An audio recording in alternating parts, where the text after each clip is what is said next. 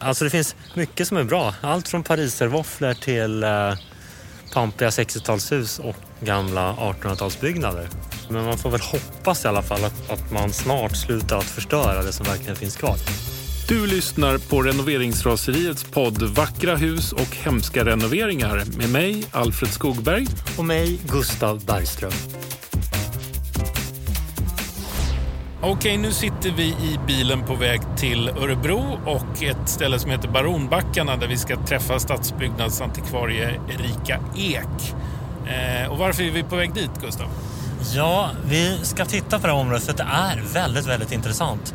Det var en tävling om det här området eller hur man skulle bebygga det i början på 50-talet och sen så byggdes husen och de har väldigt mycket intressanta planlösningar. Man hade så kallade experimentlägenheter. Man hade också invalidbostäder, alltså bostäder för folk som har funktionsvariation eller handikappad som man sa förr i tiden. Så att det finns mycket att prata om och att se. Och vi ska passa på att titta på stan också. Örebro är på många sätt en fin stad med dels ganska höga stenhus från tidigt 1900-tal. Det finns också det vackra gamla slottet med mera och en mängd modernism. Så det här ska bli spännande.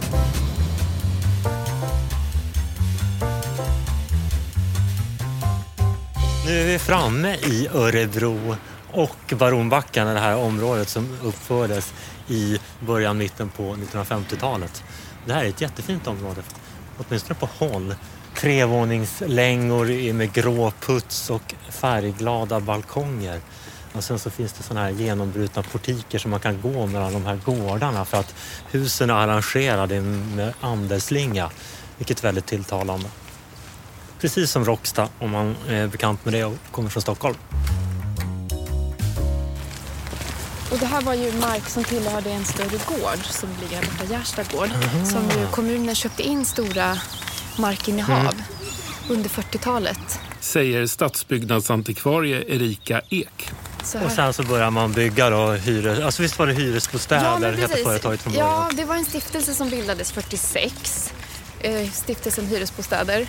Som ju planerade de här storskaliga områdena som ju Rosta var först ut som grannskapsområde. Då kan vi gå av här så kan vi ta oss in på en bostadsgård. Men det här Rosta, är det ungefär lika stort alltså i omfattning? Ja, de är ungefär lika stora. De här är verkligen ganska stora, så det är många lägenheter. Det är ju drygt 1200 lägenheter här i Baronbackarna. Baronbackarna är ju framförallt kända för sina experimentlägenheter som inreddes här och blev väldigt uppmärksammade på 1950-talet. Kan du berätta lite grann om just de här planerna? Ja, men de experimentlägenheter som finns här, det var ungefär en fjärdedel av lägenheterna, ungefär 300, som hade den här lite flexibla planlösningen. Först hade man ett litet arbetskök och ett allrum och sen mindre sovrum där väggarna och garderoberna var flyttbara så att man skulle kunna anpassa rummens storlek. Hur flyttar man väggarna, vet du det? När jag har hört med Öbo så finns ju inte de här flyttbara väggarna finns inte kvar. Och det var också lite en av anledningen till att de här lägenheterna sen inte blev så populära. Det var den här typen av planlösningar som man inte uppskattade, de här små rummen. Finns det något intresse för det här området idag? Pratar man mycket om de här experimentlägenheterna, de här originella planlösningarna, alla idéer som man på något sätt hade när de här husen byggdes? Den arkitekturintresserade och den är intresserad av form och design känner ju såklart till området. Men det är inte ett område som riktigt lyfts upp här i stan. Man blir lite hemmablind för de kvaliteterna som finns här. Och det har varit ett område med ganska hög genomströmning. Idag tillhör det ett av stans utsatta områden. Och här har hyrorna varit ganska rimliga. Det bor många barnfamiljer här. Det har under lång tid varit ganska lätt att få lägenhet här. Ja, det är ju en väldigt trivsam miljö när man kommer hit så här som gäst i alla fall. Vi befinner oss på en av gårdarna nu. Här finns det lekplatser och gungor. Det finns träd och det är grönt och det är väldigt skyddat egentligen, plus att gården är öppen mot en större allmänning. Så att det är en idealisk miljö för barn, kan man ju verkligen tycka. Man förstår det där, att man kunde stå i sitt kök och sitt vardagsrum och titta ut på gården och hålla koll. De här områdena är ju otroligt intressanta, men som du säger, det är inte alla som ens känner till dem idag, vad de en gång var. Trots att de är så intressanta och egentligen har byggts på ett ganska högkvalitativt sätt. Hur tycker du liksom att de kommunala bostadsbolagen har behandlat det här byggnadsarven? Det är ju inte bara det här området, även Stjärnhusen med mera. Man började ju tidigt, redan när området var 30 år gammalt, så gjorde man en genomgripande renovering då man bytte ut fönster till aluminiumklädda träfönster. Man bytte alla träportar till aluminiumportar. Man putsade om fasaderna och det ser ju fint ut. Man ersatte lertegel med betongpannor och byggde om invändigt och tog bort en del platsbyggda kök och sådär. Så att det var ju man tog ett rejält tag. Så att mycket har ju lite försvunnit. Karaktären finns ju ändå kvar och balkongerna framförallt är ju fint bevarade. Finns något ursprungligt kök kvar i någon lägenhet? Vet du det? I de här experimentlägenheterna finns det 3 stycken. Och där är köksinredningen kvar. Där är köksinredningen kvar. Jag var i september i år och just inför en renovering och tittade på ett sånt kök. Där Öbo har varit väldigt ambitiösa och återskapat luckor och renoverat det som behövdes. En ganska besviken hyresgäst som såg fram emot att få ett helt nytt kök. Så att, ja, det är kanske svårt att kommunicera kring de här liksom, kvaliteterna också. Men kan du berätta lite grann om köken? Hur ser de ut i originalutformning? Ja, de har ju en diskbänk och en i vinkel, en arbetsbänk. Och sen kan man då titta ut i fönstret ovanför arbetsbänken. Sen har den ett kallskafferi som vetter mot ytterväggen då. Och sen en liten fönsterruta in till det här badrummet där badkaret finns. Väldigt effektivt utnyttjade kvadratmeter. Det är alla bostadsvaneundersökningar liksom omsatta i verkligheten. Så var ju båda de här områdena att det var ju ett sätt att omsätta hela den statliga bostadspolitiken, men också alla undersökningar gjorda på Hemmets forskningsinstitut. Jag misstänker att de köken som har suttit här sedan 80-talet inte alls har den kvalitet som de här köken har och säkerligen måste bytas ut.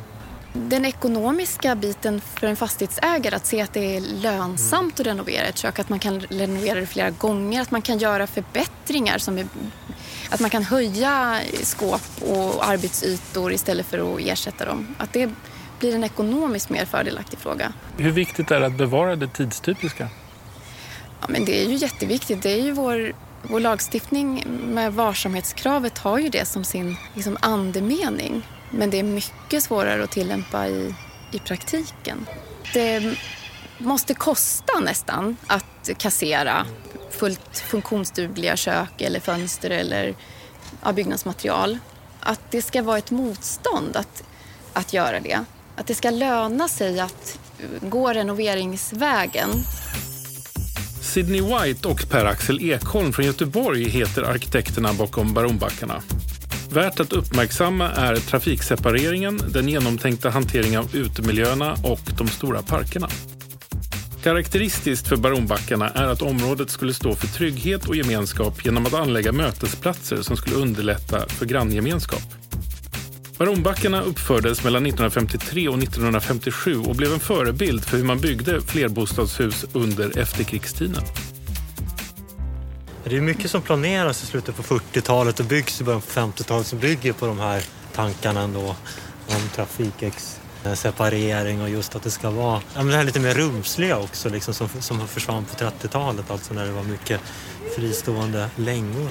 Och grannskapstanken såklart med service i centrum och skolor och barnomsorg i närheten av området. Har det funnits någon typ av medborgarhus eller något sånt i krokarna av det här? Eller är det den här anläggningen? Ja, det har funnits bibliotek och så. Och det finns fortfarande. Så att det har funnits samlingslokaler här. Mm. På 1940-talet så började de svenska kommunerna att bygga bostäder åt sina invånare. Tidigare har ju merparten av all bostadsproduktion skötts av privata aktörer. Men i takt då med att välståndet stiger och kommunerna börjar bygga, så uppförs det mängder av bostadsområden i hela landet. Och det här märks redan precis efter kriget, men sen på 1950-talet så skjuter ju det här bostadsbyggandet fart. Det byggs oerhört mycket. Och i Örebro så bygger man först då Rosta som ett stjärnosområde och sen Baronbackarna. Man börjar också bygga pensionärslägenheter och ungdomslägenheter och så kallade invalidlägenheter, alltså bostäder som är avsedda för folk som har olika typer av funktionsvariation, alltså handikapp med mera. Och det här är väldigt, väldigt intressant liksom, att man tar det här ansvaret. Det blir lite grann också på bekostnad av de privata aktörerna som i många fall puttas bort från marknaden för att de får inte mark där de kan bygga. Men kommunen är också väldigt på hugget och de vill liksom bygga för att det ska bli ett bra samhälle och är väldigt öppna för nya idéer. Man provar många olika koncept. Men det som kommer i slutet på 40-talet som är väldigt stort är just trafiksepareringen. Att man ska separera trafiken från bostadsområdet. Och här i Baronbackan är det ju väldigt tydligt med alla de här skyddade gårdarna där det inte finns någon trafik. Sen kommer gågatan. Det är också en nyhet runt 1950. Alltså en gata i city där man går. Där det inte får vara någon trafik annat än leveransfordon så att säga. Och det här är något som inledningsvis möts av ganska stora protester från handeln som tror att ingen vill handla om de inte får ta bilen till dörren. Men det här visar sig funka ganska bra, så att gågatan är ju sen något som man inför i väldigt många städer. Man kan ta gamla Storgatan, kanske man spärrar av en bit i någon liten mindre stad och gör om den till gågata. Det här blir väldigt populärt. När man tittar på Baronbackan så slås man verkligen av hur mycket fint man byggde på den här tiden. Liksom vilken omsorg man hade. Och också att man hade stora intentioner på att bygga något riktigt bra för invånarna. Det har varit en upplevelse faktiskt att se det här området. Men nu ska vi avsluta och vi ska bege oss in till de centrala delarna av Örebro. Nu befinner vi oss vid Hertig Karls allé, alltså på väg in mot centrala Örebro. Och vi är just nu i höjd med Malmgatan. Och det här är en ganska fin plats. Alltså det är lite grann en korsning kan man säga med svängda husfasader. Men just det här Hertig Karls allé, jag vet inte, någon måste ha sågat ner alla träden för att i dagsläget är det ganska få träd och man ser att det hela är på tillväxt. Det finns mängder av byggnader här som verkar uppföra från slutet av 20-talet och sen under 30 och kanske tidigt 40-tal. Lite klassicistiska inslag och lite mer funkis. Men tyvärr så är det otroligt stor skillnad mellan husen. Så vissa är jättefina, välbevarade men förfallna, andra är helt sönderrenoverade. Och där vi står just nu så ser vi ett hus, mittenhuset har jättefina ursprungliga balkonger. Det har inte husen på sidan. Men mittenhuset har istället fått en lättmetallport som ska imitera de här vackra 20-talsportarna som husen som omger det här huset har kvar fortfarande. Så det är högt och det är lågt. Nu har vi förflyttat oss till centrala Örebro och står vid en stor koloss som kallas för Krämaren. Ett gammalt varuhus skulle man nog kunna säga, byggt i början på 60-talet. Det är ett jättestort hus, alltså ett helt kvartersstort komplex med en hög bas. Och på det står 2 gigantiska 13-vånings bostadshus som omges av en lummig trädgård. Det låter kanske lite brutalt och det är det också, men det har också sina kvaliteter. De här höghusen är klädda med emaljerat plåt i olika gröna nyanser. Nu vet inte jag hur mycket den här plåten har chanserat. Det är möjligt att den hade en lite kraftigare färg när huset var nytt. Men det stod klart 1963 och det fanns ett stort EPA-varuhus här och så fanns det själva Krämaren som också var ett varuhus men som bestod av individuella handlare kan man säga. Fantastisk byggnad. Arkitekter var Erik och Tore Alsen som kanske många känner till, jag vet inte. Men de har ritat Årsta centrum till exempel. Det är väl ett verk som många säkert känner till. Men även Medborgarhuset här i Örebro. Alltså insidan är inte så 60-talsdoftande. Det är nog mer en doft av de senaste 20 åren. Det hade varit kul att uppleva Krämaren på 60-talet. Alltså, om man ska återgå till exteriören så är det ju en Det är en stor klump och längst ner är det som en indragen arkad så att man kan gå under tak på något sätt innan man går in i huset. Och sen så är en trappa upp så är det skyltfönster kan man säga hela vägen och träpanel. Och sen ovanför det är det ett högt betongparti som är som en betongsarg där man ser ränder av de här brädorna som utgjorde gjutformen när man byggde det här huset. Så det är ganska brutalistiskt faktiskt. Men jag har sett några gamla bilder och där ser man ju en helt annan miljö när man ser interiörerna som är mer färgade av den tiden. Så det finns ju inte kvar idag. Vi tänkte lägga upp lite bilder också på webben så att ni kan se lite grann hur det här komplexet såg ut när det hade sina heydays. Det som är intressant med de här stora bostadshusen som står på själva shoppingcentret är att det var ganska stora lägenheter. Alltså det är upp till 6 rum och kök, vilket är förhållandevis stort. Om man tittar på fasaden så ser man också att balkongerna är helt indragna och liksom sitter i liv med fasaden. Alltså fasadplåten och balkongplåten går så att säga ihop. Och så finns det smala franska fönster som går från golv till tak. De här är inte alls breda, alltså kanske halvmeter om ens det. Väldigt, 40 centimeter kan det vara. Det är en ganska originell byggnad på så sätt. Om ni åker till Örebro så kommer ni se krämarna på långt håll. För det sticker upp 2 höga kolosser. Det är en byggnad som man inte kan missa.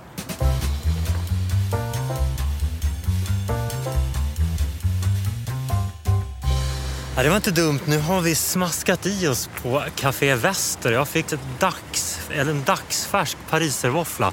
Alltså ni vet det goda frasiga smördegsbakverket med en fluffig smörkräm i mitten. Och som om inte det vore nog så sprang vi rakt in i ett jättefint hus i korsningen Karlsgatan-Prinsgatan. Huset är kanske inte det märkvärdigaste, men både fönster, balkonger och portar finns kvar. Så att det här är en fantastisk byggnad. Och när man står, det är en hörnfastighet på en ganska spetsig tomt. Och så är den avskuren så att säga. Så det är egentligen 3 fasader på den här fastigheten. Om man då tittar på huvudfasaden så ser man en port i mitten. Sen är det balkonger ovan och sen är jättefina hörnbalkonger på ömse sidor om det här mittpartiet. Väldigt, väldigt fint. Och jag kan se så är faktiskt ingenting utbytt här. Och det är väldigt ovanligt. Vi har sprungit runt här och sett den ena fastigheten efter den andra. Vissa haft fantastiska fönster, andra haft fantastiska portar. Men nästan inget hus har haft allt bevarat. Men det har faktiskt det här huset. Skynda och titta.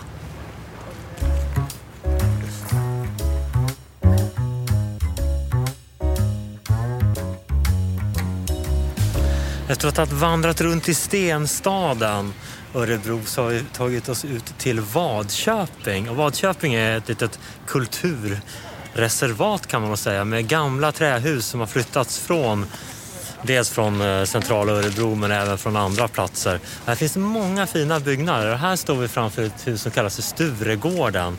En fantastisk byggnad med ljusmålad panel och vackra fönster med skimrande glas. Och sen är det en bedårande täppa framför det här huset och ett vitmålat staket. Ja, det är jättefint. Jag vet inte, Vadköping för mig är ganska mycket Markurells i Vadköping, alltså Hjalmar Bergmans roman. Och Hjalmar Bergman har skrivit mycket som handlar egentligen om den här fiktiva staden Vadköping. Det var det man då utnyttjade när man anlade det här lilla kulturreservatet. Vi kan ta en liten promenad här och titta. Det finns mycket att se på. Det är lite grann som att promenera på Skansen eller Hängnan i Luleå Gammelstad eller något annat i den stilen. Det finns dels, ska man säga, timmerhus. Målar med Falu rödfärg och så finns det de här panelade trähusen. Och det finns en byggnad som är väldigt speciell. Den är mintgrön. Och det är en färg som man kanske inte associerar med gamla trähus. Men den är enligt skylten i vart fall en ursprunglig färg. Åtminstone sedan den fick panel och det får man väl anta av på 1800-talet. Vad som är fint med den, när man tittar upp mot takfoten så ser man att det är en list, en sån här rundbågefris som avslutar panelen under takfoten. Och det är väldigt, väldigt fint. Och sen så ser man också om man tittar noga att det är en ganska gammal panel. Fastän huset är flyttat så har man så att säga återanvänt den gamla panelen. Det är inte något nyuppsatt trams. Om man tittar upp här på det här lilla fönstret, en trappa upp, så ser man ett glas som är allt annat än plant.